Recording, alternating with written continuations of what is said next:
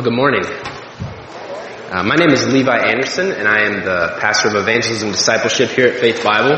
And it is truly an honor and a privilege to be here this morning, not just up here to study God's Word together, but just here at Faith Bible as a part of this church family.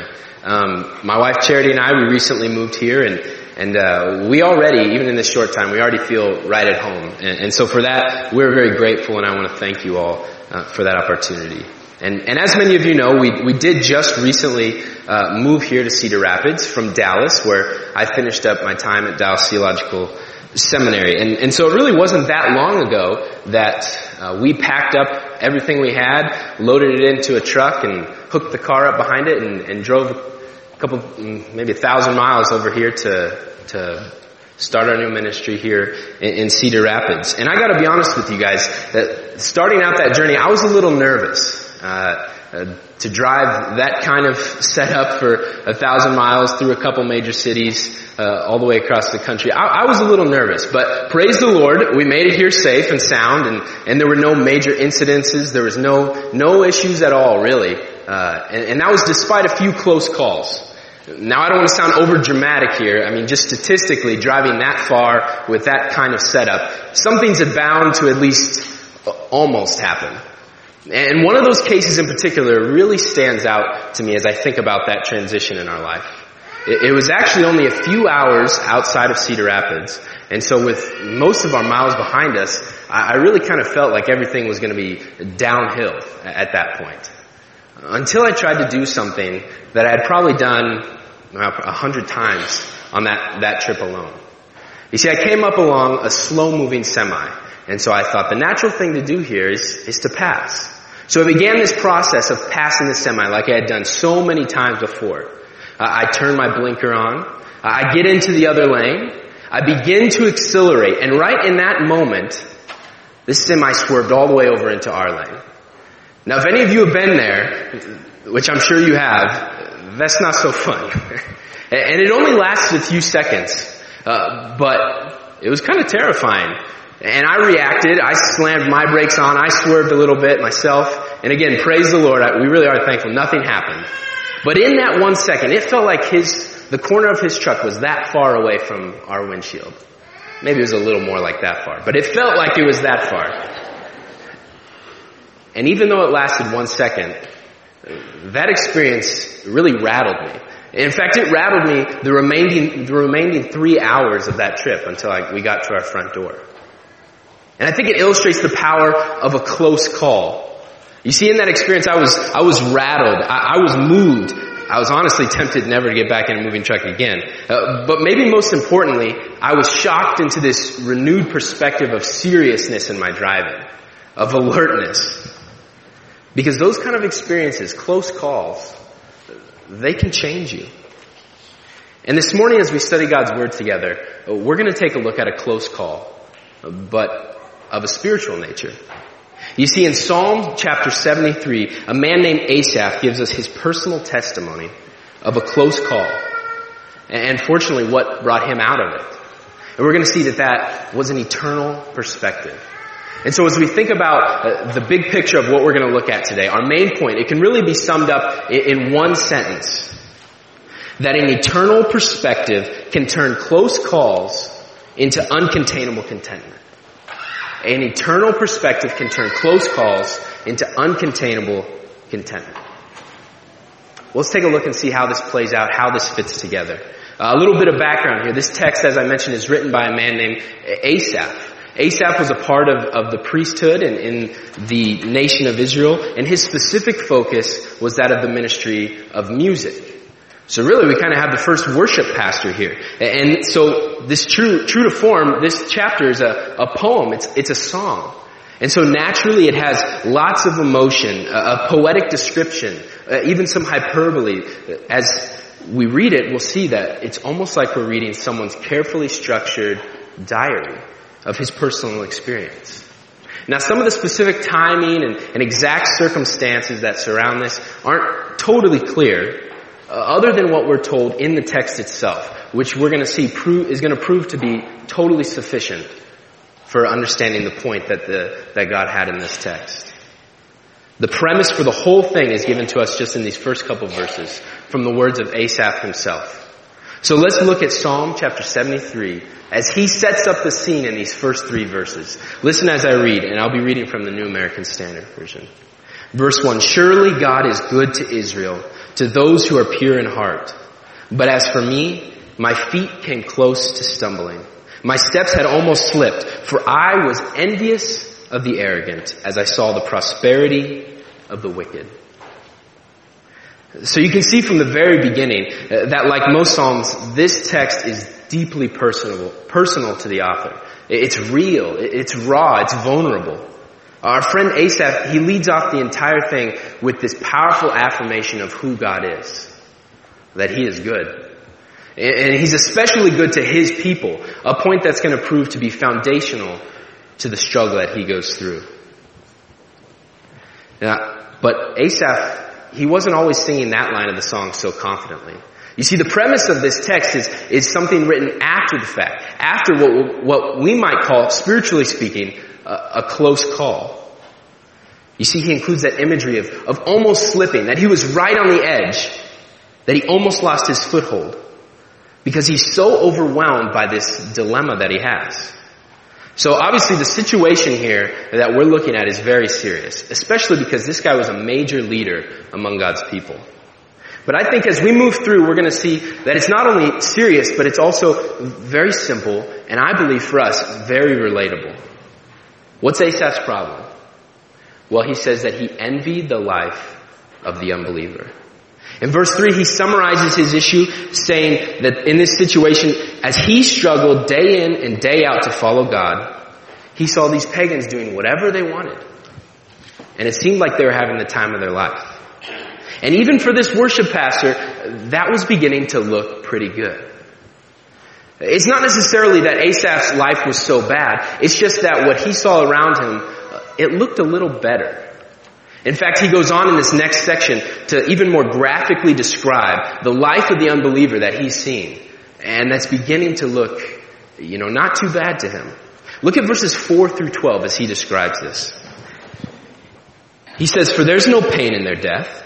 Their body is fat, which is a good thing, by the way, in this context. Their body is fat, and they are not in trouble as other men, nor are they plagued like mankind. Therefore pride is their necklace. The garment of violence covers them. Their eyes bulge from fatness. The imaginations of their heart run riot. They mock and wickedly speak of oppression. They speak from on high. They have set their mouths against heaven, and their tongue parades through the earth. Therefore his people return to this place, and waters of abundance are drunk by them. They say, how does God know? And is there any knowledge with the Most High? Behold, these are the wicked, and always at ease, they have increased in wealth. So what's Asaph's dilemma? Well, these folks, whoever they are, they appear to be carefree, pictures of good health. Their life is just smooth sailing, yet they get away with violence. It says they have a nasty mind. They take advantage of people, and in all of it, they're totally full of themselves. It says pride is their necklace. They wear it proudly. Yet, people will flock to them. Everybody loves them. They have tons of friends. And maybe worst of all, verse 11 says they mock God. They say, if God does know what I'm doing, it sure doesn't seem like he cares, because my life is good. Verse 12 summarizes. Asaph sees the wicked living it up, loving every minute of it, and seemingly better off for it. Talk about something that would keep you up at night. Trying to figure that out. How could God let that happen? Well, Asaph's over here trying day in and day out to follow him. Yet it seems like the blessings are going their way. Well, if that idea bothers you, even just a little bit, you're not alone. This is an age-old struggle for the believer. The question of why. From whatever perspective you want to look at it, whether it's bad things happening to good people, or in this case, good things happening to bad people, God's people have always been tempted to envy the life of the unbeliever. It shows up in Job, several other Psalms, the Proverbs. It's all over the place. Even our own society captures this, and I think it's most succinctly captured in the well-known phrase, nice guys finish last. Now, if you don't know the history of that phrase, it actually was originated from an MLB manager named Leo Durocher. Now, if you don't know much about Leo, I think his obituary really kind of says it all. You know, after someone passes away, normally people kind of err on the side of kindness. But even in Leo's obituary, they kind of told the whole truth. Basically, explicitly saying, yeah, he wasn't nice. He just was not a good guy.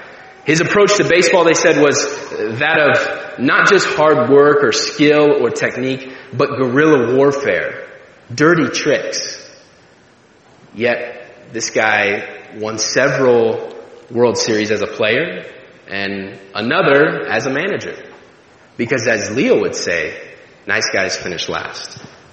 You see, for people who are trying to follow God in a godless world, this is a natural struggle trying to figure this out. Trying to make sense of what God is doing by allowing the wicked to prosper while sometimes His people suffer, or at minimum, don't seem to prosper at the same level as those who don't follow God. And my guess is if you're anything like me, that we in this room, we're not immune to this either. That there are moments when, at least tiny moments, that in our heart of hearts, we see people who we know they spit in the face of God, yet it seems like they're experiencing smooth sailing. I don't think you have to look very hard for this, right? Whether it's family or friends or coworkers who cheat, lie, steal, neglect their families, don't give God the time of day, yet they get promotions, they have tons of friends, less hospital visits, positions of power, and seemingly wonderful lives, all without making any effort to follow Jesus. I think this very morning is a wonderful example of this.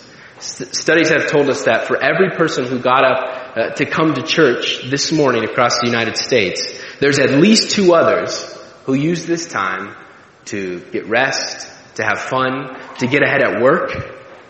Yet sometimes it seems like those people have it just as good. Maybe even, like Asaph saw, have it better. If you're still having trouble relating to this issue, I encourage you, just spend a couple minutes on social media. You know, I don't think that Asaph was signed up for Facebook or Instagram or anything like that, but if you spend just a little bit of time on the right person's page, it'll bring you to Psalm 73 pretty quickly. It's the Facebook effect, right? That you get on and you see the wonderful lives that people portray. From the pictures, everything seems to be going amazing. Yet you know they don't really care about God. You know they live however they want. They don't give any effort to follow Jesus.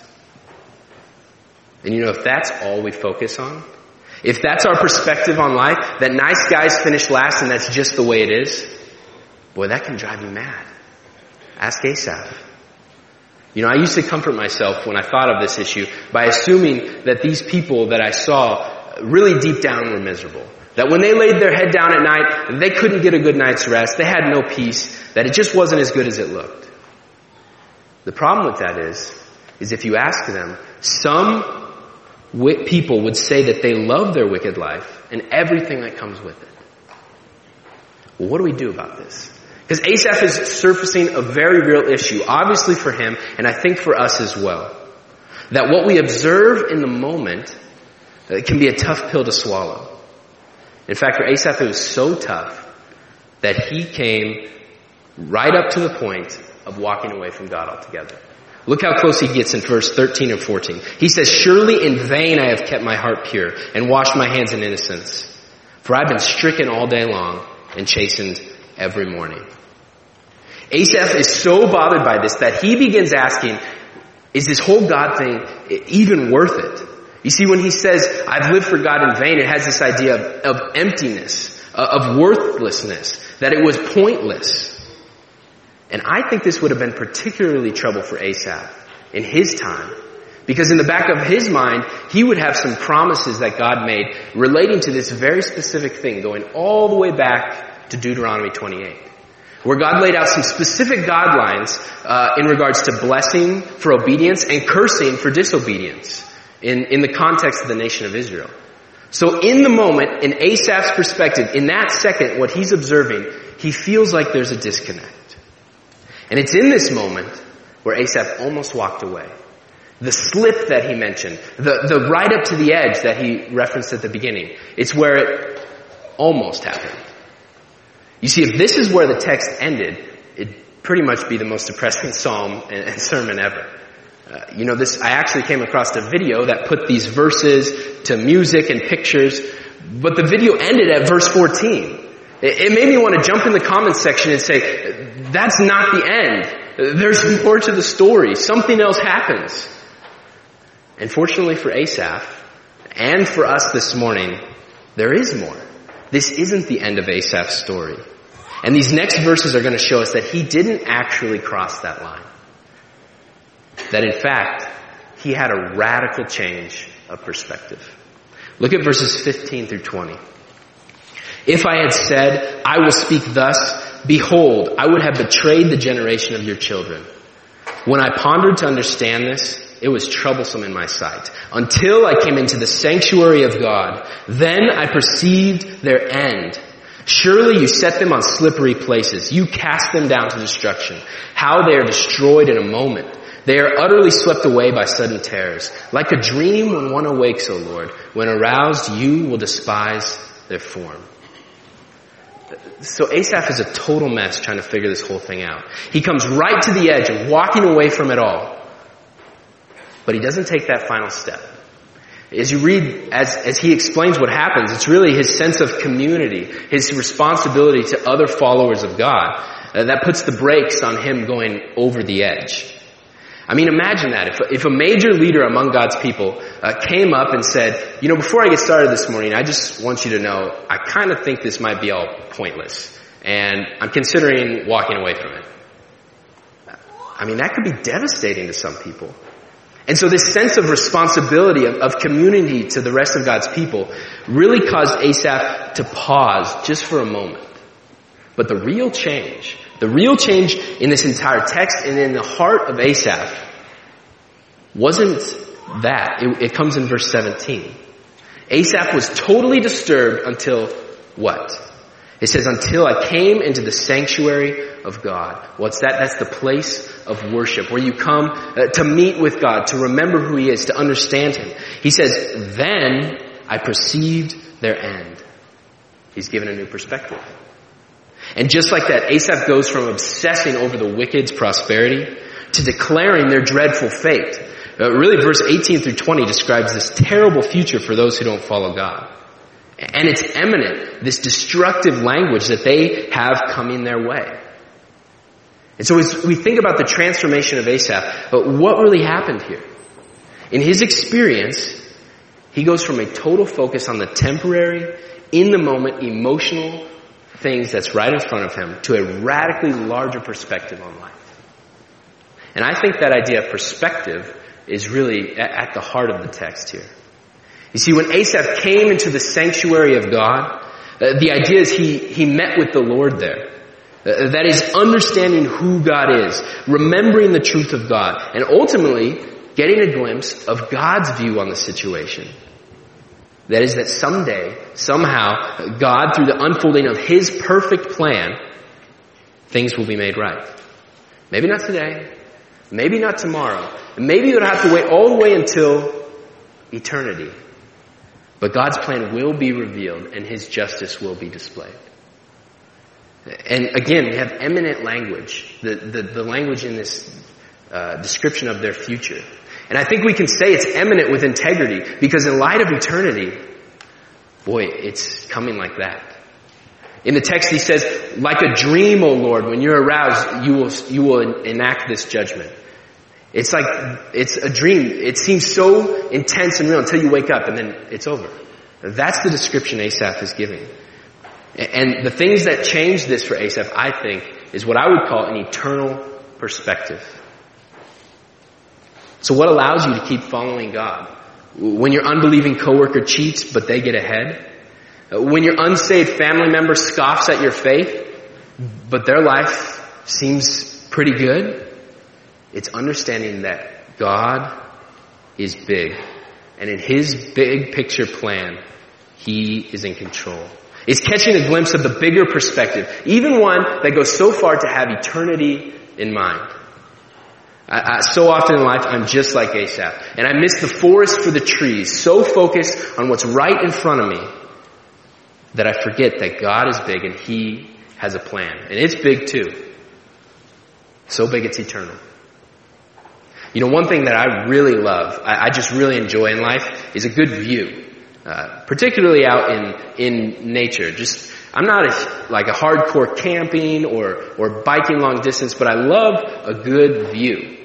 And when I think of all the views that I've been able to see, one that stands out, without a doubt, is the Grand Canyon. If any of you have been there, you know what I'm talking about. It's just this amazing display of God's creation. Unbelievable.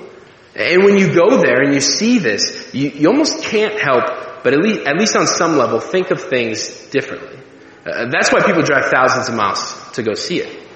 I went as a middle schooler, and even as a teenager, I got, at least on some level, this glimpse of how small I really am, and how big God must be. And it's a memory burned into my mind, standing there and looking at this magnificent display of God's creation.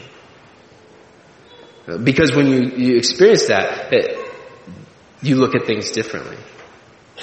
How much more so when we not just get a glimpse of God's creation, but of who God is himself. You know, I'm always reminded of the scene recorded in Isaiah 6. You remember the prophet walks into the throne room, the angelic choirs are proclaiming the Lord's holiness, and what does he do? He says, "Who am I? Lord, whatever you say. You're the one. You're the Holy One. I trust you."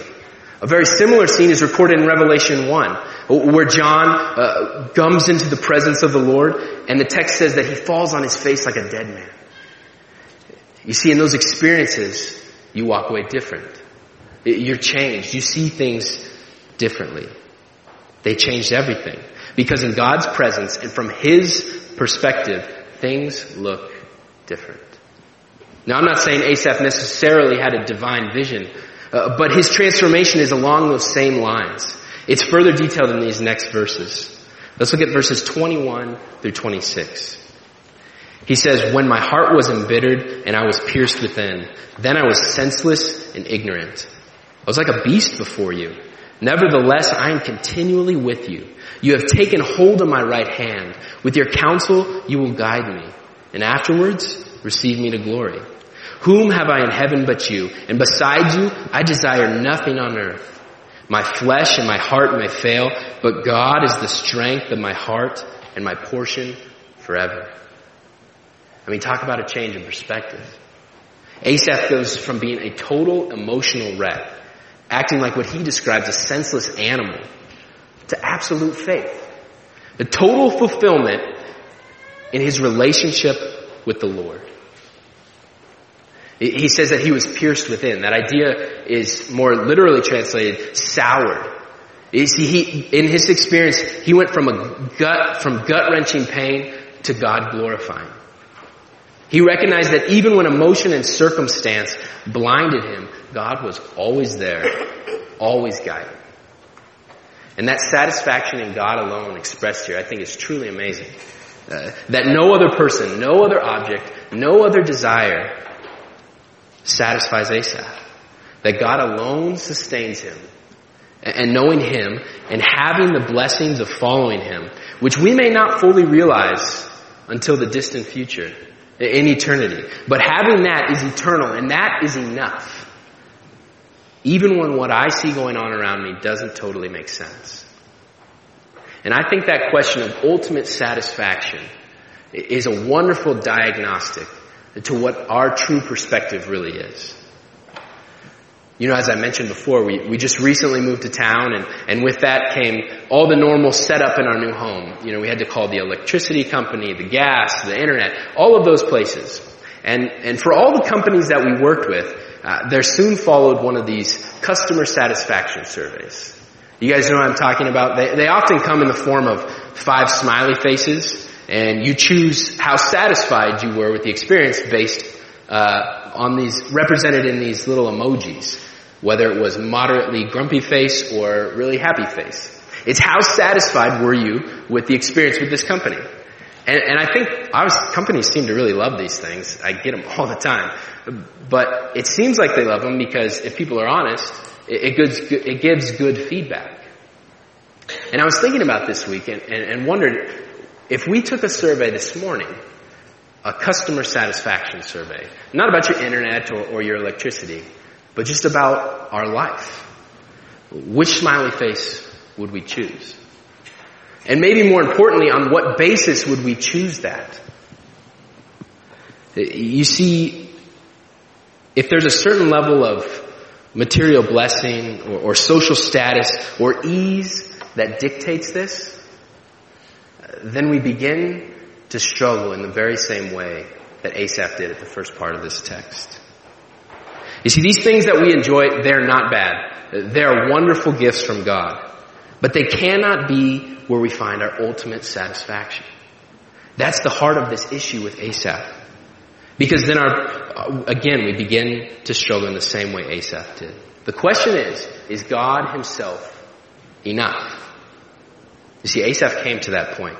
In verse 26, he mentions the Lord is his portion. And it's a fascinating line because as a member of the priesthood in the nation of Israel, he wasn't given an actual physical allotment of land as an inheritance.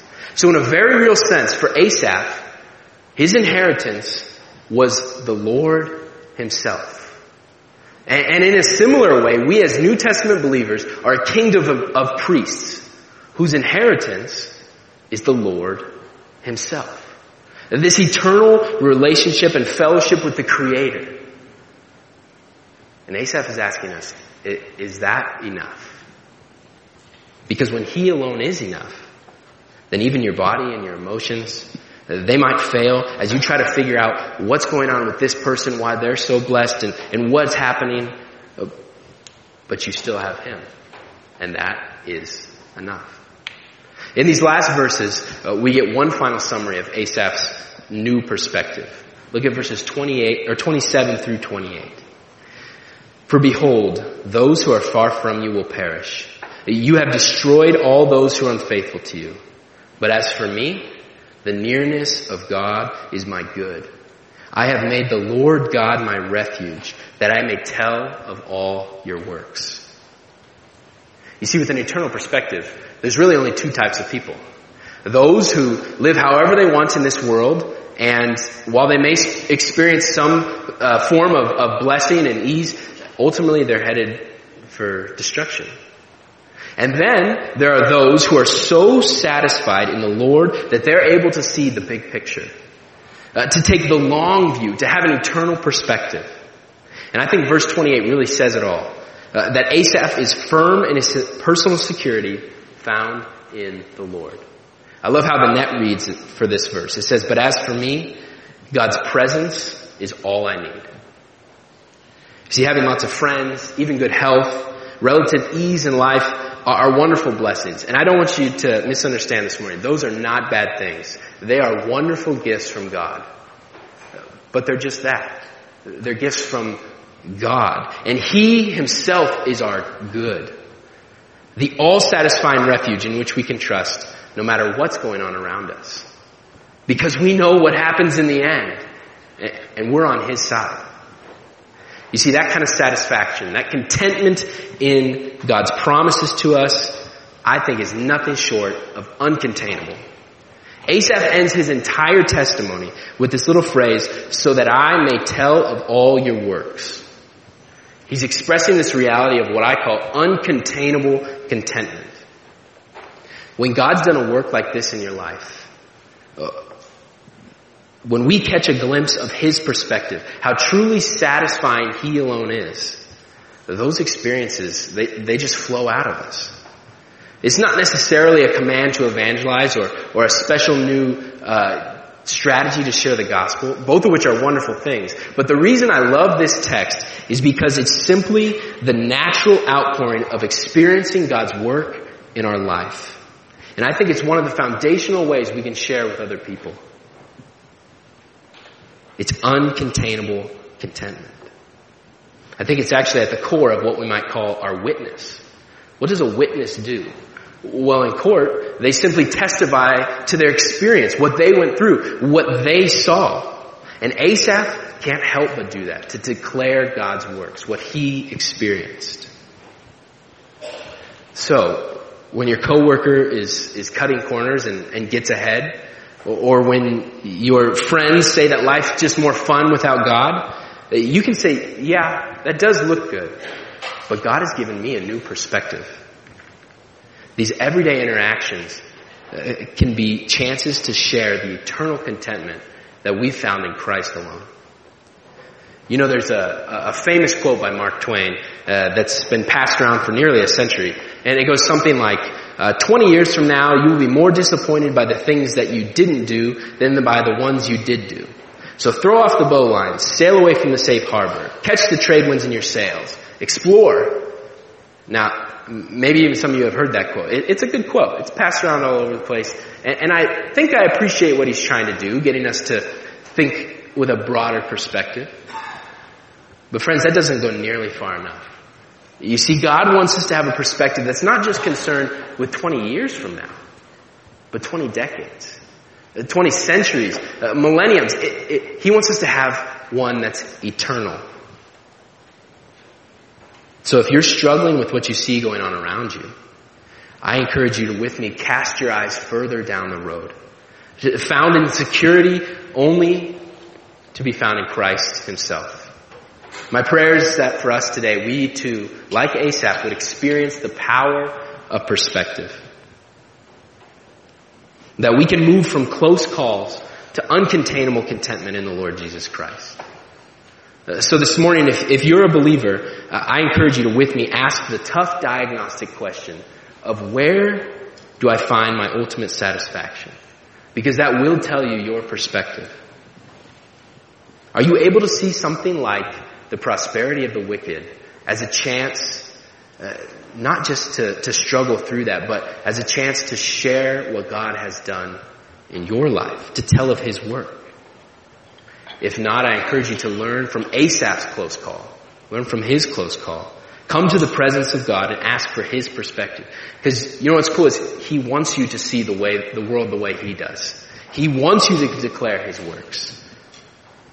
Now this morning, if you're not a believer, I urge you too to experience the power of perspective. And maybe you're just like the folks that Asaph saw, and you're not following God, but life seems pretty good as is. If that's the case, I encourage you to heed the warning from the great theologian Johnny Cash. Yeah, he has a song that goes, "You can run on for a long time, run on for a long time, run on for a long time. But sooner or later, God's going to cut you down.